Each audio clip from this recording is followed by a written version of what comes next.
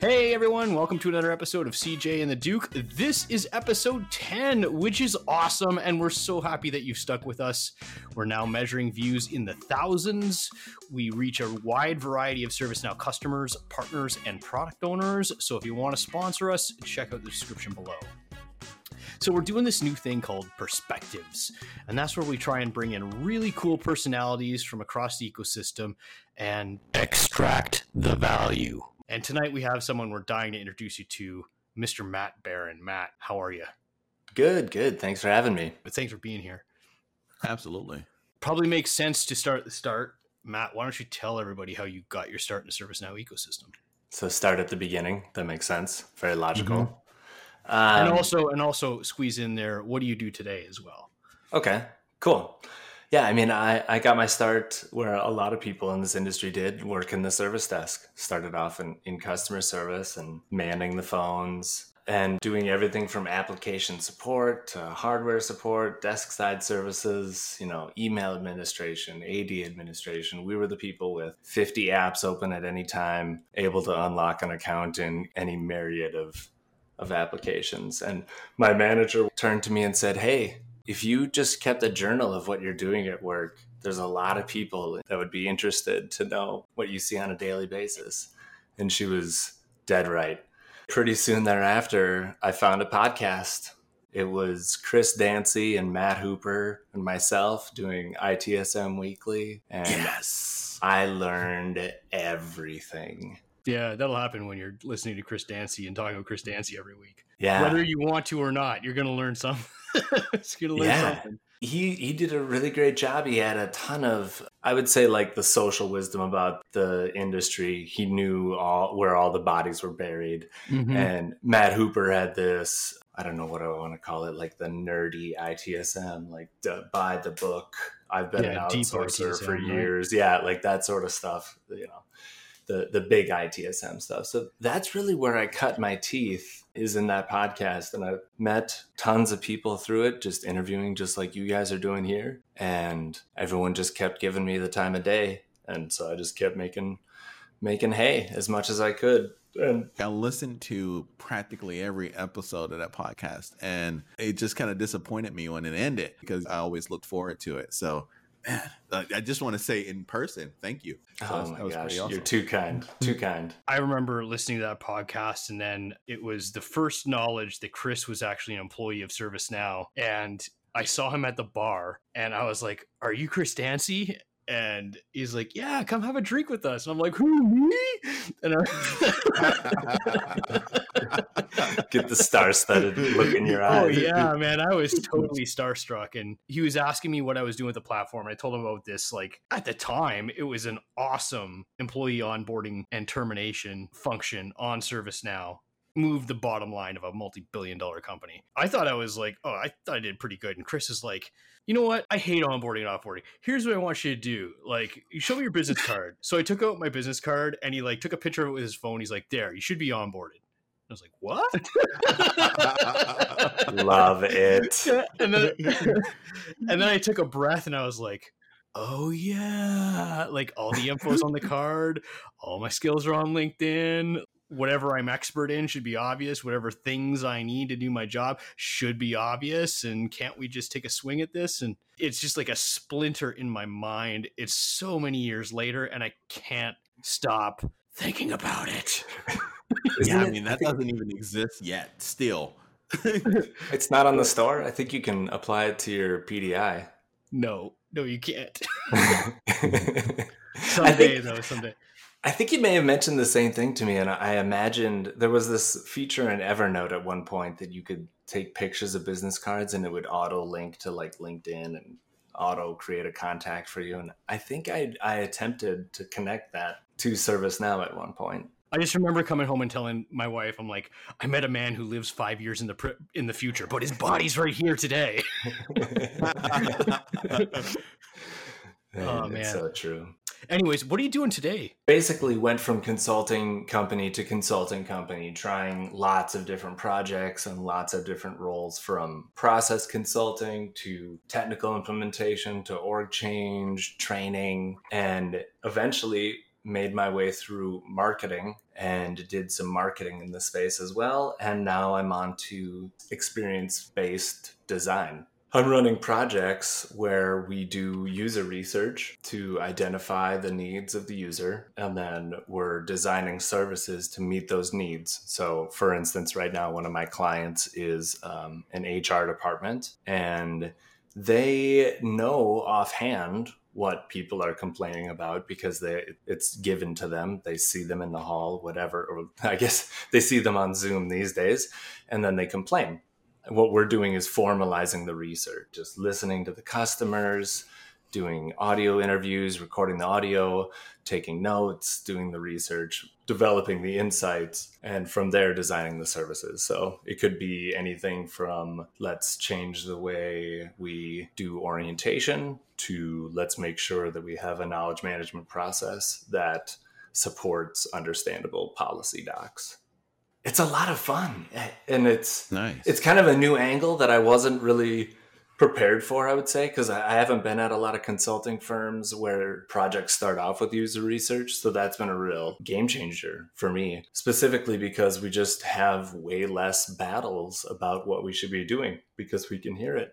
Yeah, right. I mean, when you're focused on the user, they're really the atomic unit of the development stack. They're going to be the people who interact with your product. Ultimately, you should be delivering the value that they're looking for. With the agile thing, they call them user stories, but I don't feel like they actually originate from the user most of the time. I feel like they originate somewhere in the business void somewhere, and they get encapsulated in this thing called a user story. And then a bunch of IT folks sit around a table and decide what the users actually want. And then we build that, and then we ask them, is this okay?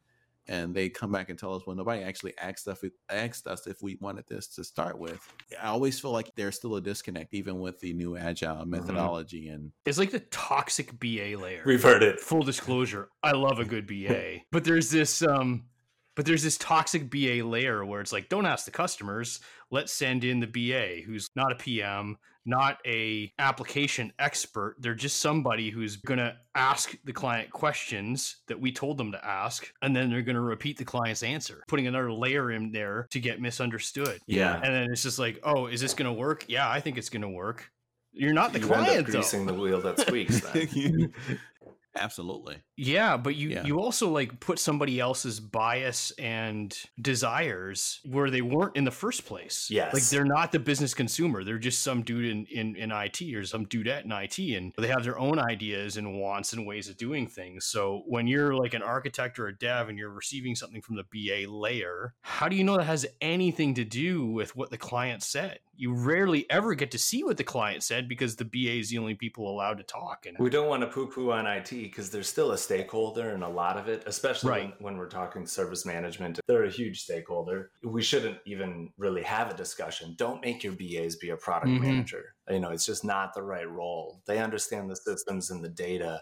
They don't understand behaviors. Some of them may, but it's not expected of them. To me, if I had to sum it up, I'd say it's like user-driven development. And I just think that that's something to aspire to. But it's a good topic. And I think it's one that we avoid a lot of times because a lot of these shared service departments just don't have what I'll call a voice of the customer program where app dev or admins or even service desk employees can go and hear what customers are saying, see what they're doing in their job. I mean, that's the true business partnership stuff that we thought we got over in the 2000s. But I think there's a real abstraction because we do stuff like this, like think like the customer or understand the customer or run IT like a business. And they're okay, it makes sense, but how does that actually change the way I work day to day? what is the actual literal thing that I have to do? And a lot of times it is user research. I mean, look at product companies and retailers. How much do retailers understand about their users? Right. Holy cow. Good luck. Yeah, that's a good point. So what I'd ask you next, Matt, is what's your passion in this? What says this is Matt Barron? Simplicity. A lot of what we end up doing is putting a pretty face on some complex processes or complex data or complex policy. A lot of times, we can overcomplicate stuff. We sometimes even do the lazy thing and maybe just copy paste the policy out there and call it knowledge. We don't often take the time or consider the consumer in that situation and step back and make something that's actually going to be usable. So for me, it's about making sure that it's usable first. And that can be something as simple as starting with wireframing or information architecture, something to help you understand generally what you're trying to accomplish before you get into the details.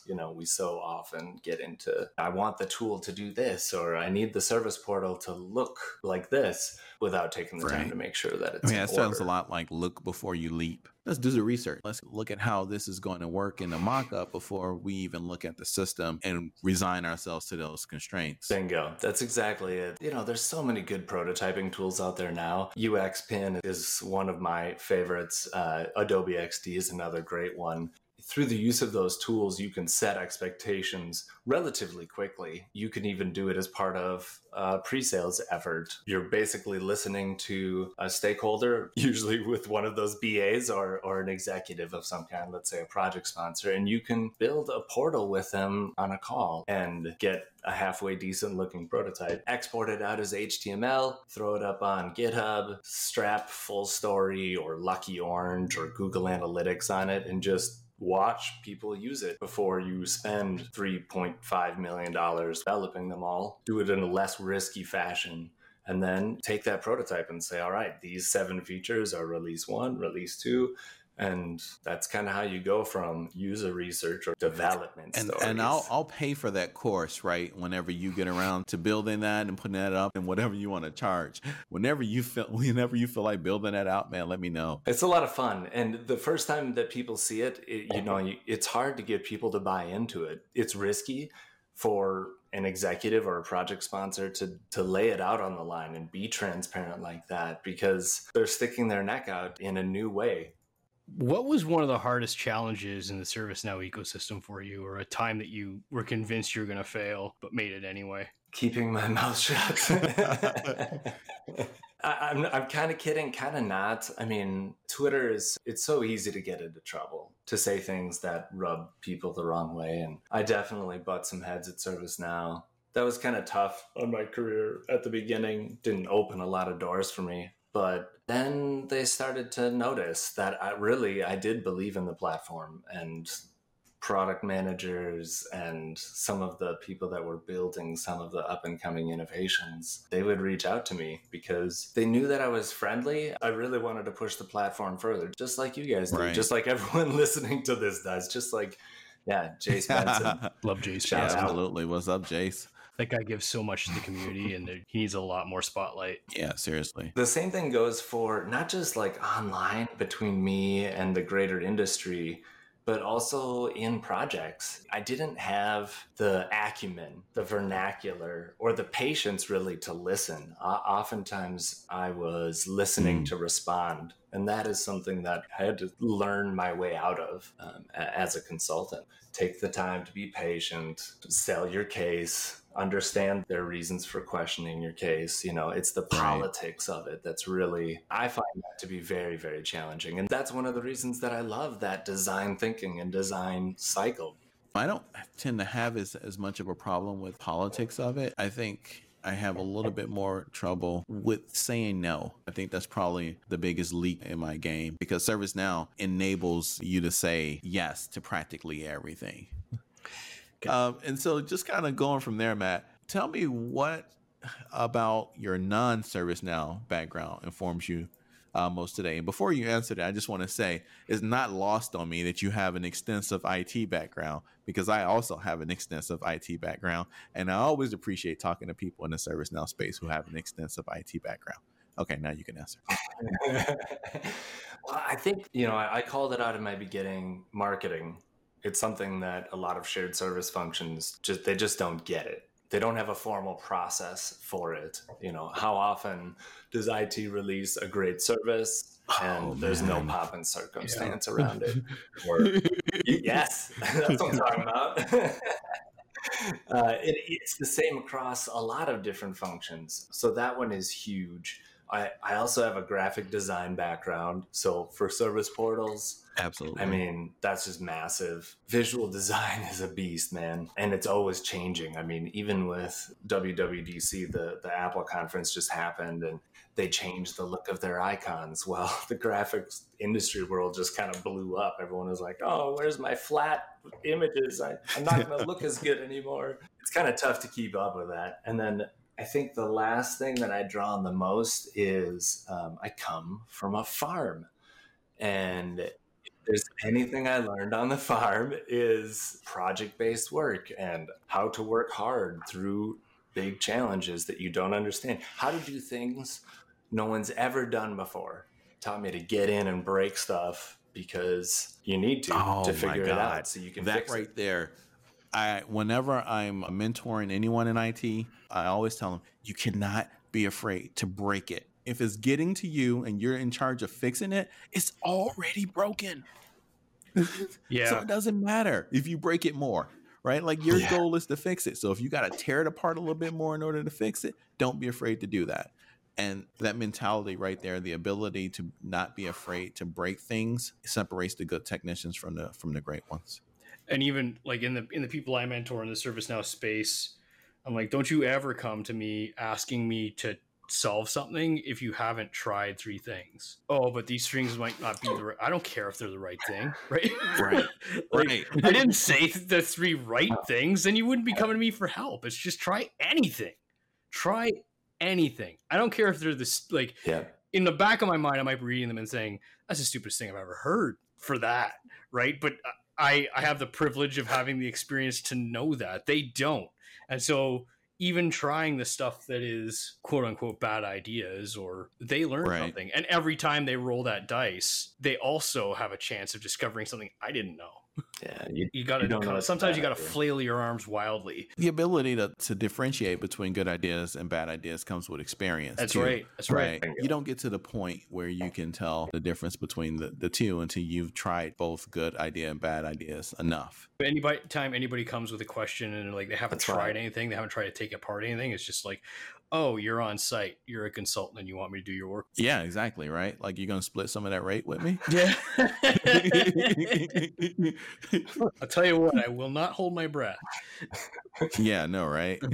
That's why the concept of CI/CD just gets me so excited. Continual integration, continuous delivery, because it just wasn't something that existed 5 years ago. 10 years ago, 5 years ago. Just being able to move faster and break things. I mean, it's a luxury still because there's so many people that aren't leveraging it, especially in the ServiceNow space, because it is fairly new to be managing. Yeah, things. And it's the micro changes, right, that it enables, and the shift in thinking that comes along with that. I think still in a large part of IT and the ServiceNow world, changes are still thought of as these massive things that you implement. But when you really break it down to it, a change could be as simple as, modifying one line of code.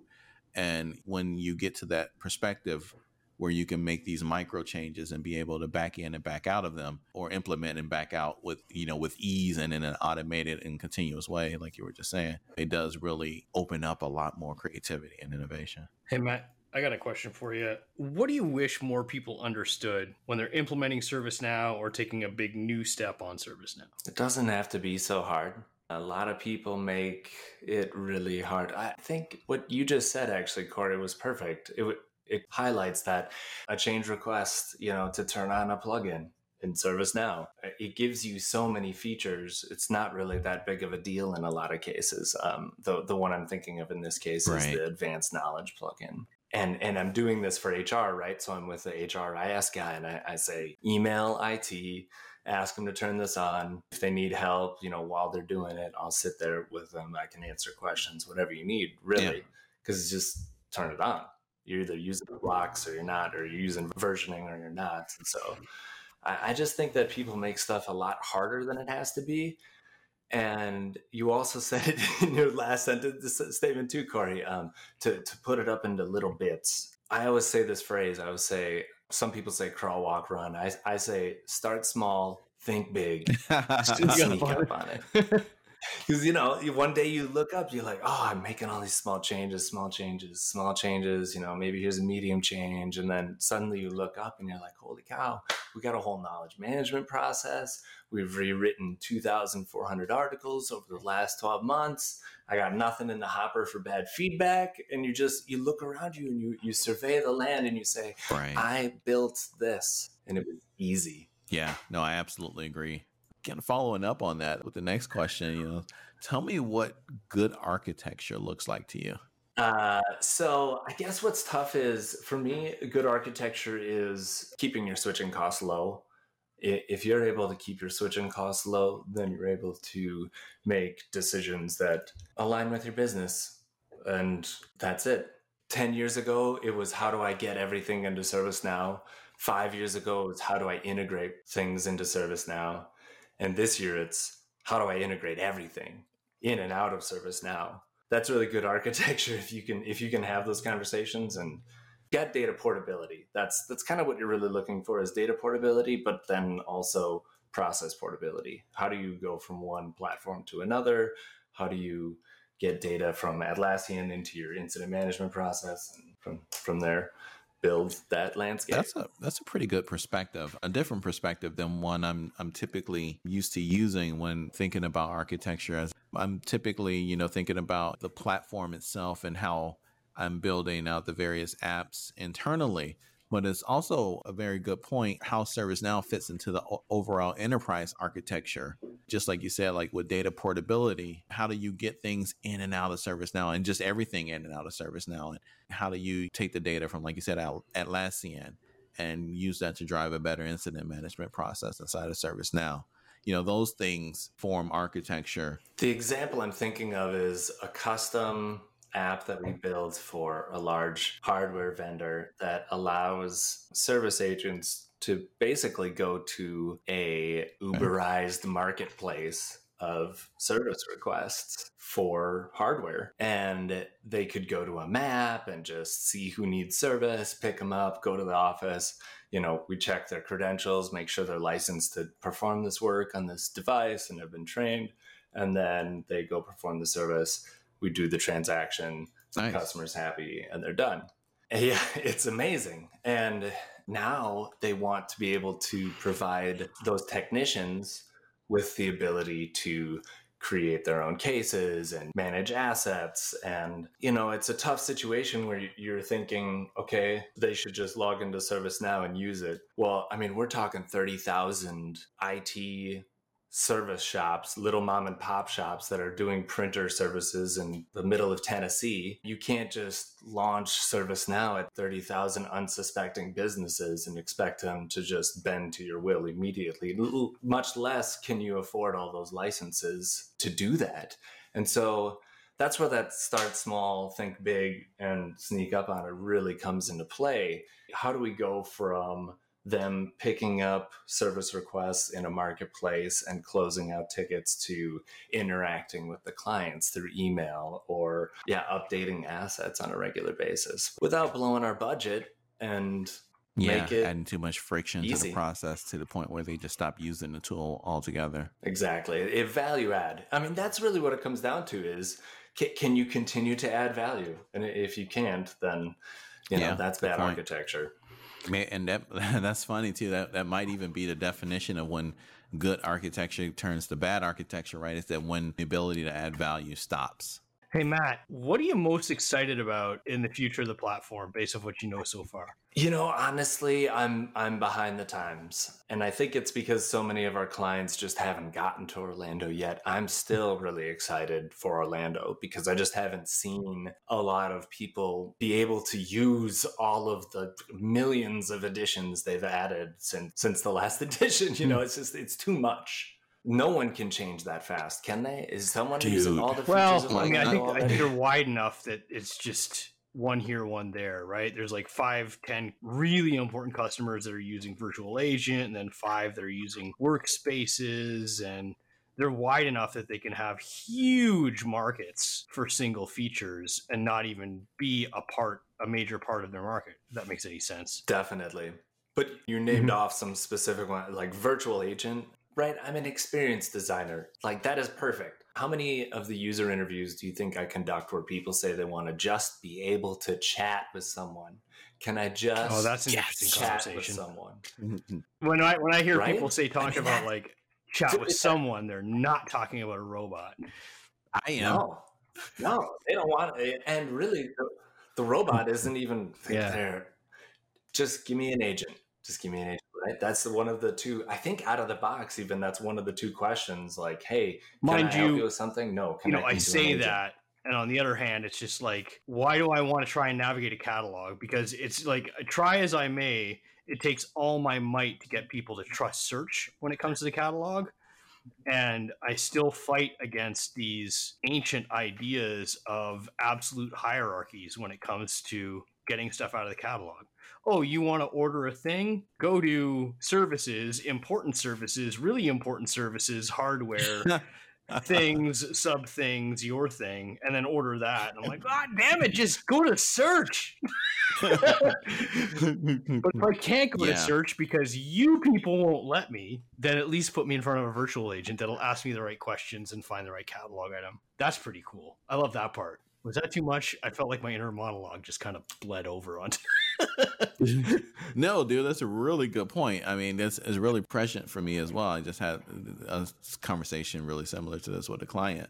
And, they were talking about the hierarchy. We've got so many of these things now, and how do you surface them better for the user? And I'm like, search is how you do it. It's also, well, search is how you do it, but how do you get people to use search and use search effectively? And search is the answer with additions. Yeah, I mean, none of this is easy, but I find the virtual agents, just with the conversations you're able to build with it, now incorporate the catalog, which if you just rewind 5 years when all we had was chat, it was basically like, do you want an incident or an incident? Right. It took so much power away from the platform. I love the fact that they got virtual agent. I love all their emerging stuff. Natural language understanding. We'll see how that goes. When you start to take virtual agent and you combine it with an integration, an off-platform integration or orchestration, right? All of a sudden you got something really, really powerful. Take, for example, a user can't print. So you go to the chatbot, hey, I can't print. We've detected that your default printer is, printer A. Is that correct? Yes. Great. I'm going to reset the print spooler for you on your local machine. Go ahead and try to print now. Did that work? Yes. No. Okay. I'm going to reset the print spooler on the actual server. Give me 1 second. Boom. Is it working now? Yes. Great. How would you rate your service? You know what I mean? Boom. Mm-hmm. Just like that. Yep. Gosh, if we could only do that on HR projects, like, we sense you're depressed. And so here, click this button and it'll all just be taken care of. It just doesn't, I wish it worked that way too, but really, and it's the same problem too, though, right? You're really trying to market your services. There's so many good ways to do it seasonally like the retailers do, or plan a marketing campaign, send out mailers, send out reminders, call people on the phone, talk to them. I think that's the future of support beyond virtual agent and beyond that's what the humans are going to do with, right? IT service reaching out. Hey. In terms of implementations, especially, man, like, gosh, I've seen so many ITPM implementations where it's like, hey, let's bring some people from the PMO into a meeting and talk about how ServiceNow does ITPM. And we'll ask you some questions and you'll be wondering. And 3 months later, you won't be wondering. And then 4 months later, hey, we deployed this new system. Go to training. It's like, why? I mean, I know why, but it seems so backward. I look at these things and I'm like, don't you know these people have to use this thing? Jacob's Law, man. It's a UX design principle. Everyone uses websites every day. So if your website looks different from other people's, no one's going to know how to use it. That's why you have to follow those design principles. Otherwise, no one's going to pick it up. So we're at 45 minutes of record. Matt, final words, final thoughts. Be good to each other. Listen to each other. Listen and learn from them. That's all that you can really do, because you never know who's going to be your next boss, who's going to be your next client, who's going to be your next colleague. So yeah, that's my only advice. Just that's excellent advice. Be good to people. Sure is. Absolutely. It's a great way to wrap up the show too. All right, everybody. This has been episode 10 of CJ and the Duke, and special thanks to our guest, Matt Barron, and we will see you on the next one. Thanks again.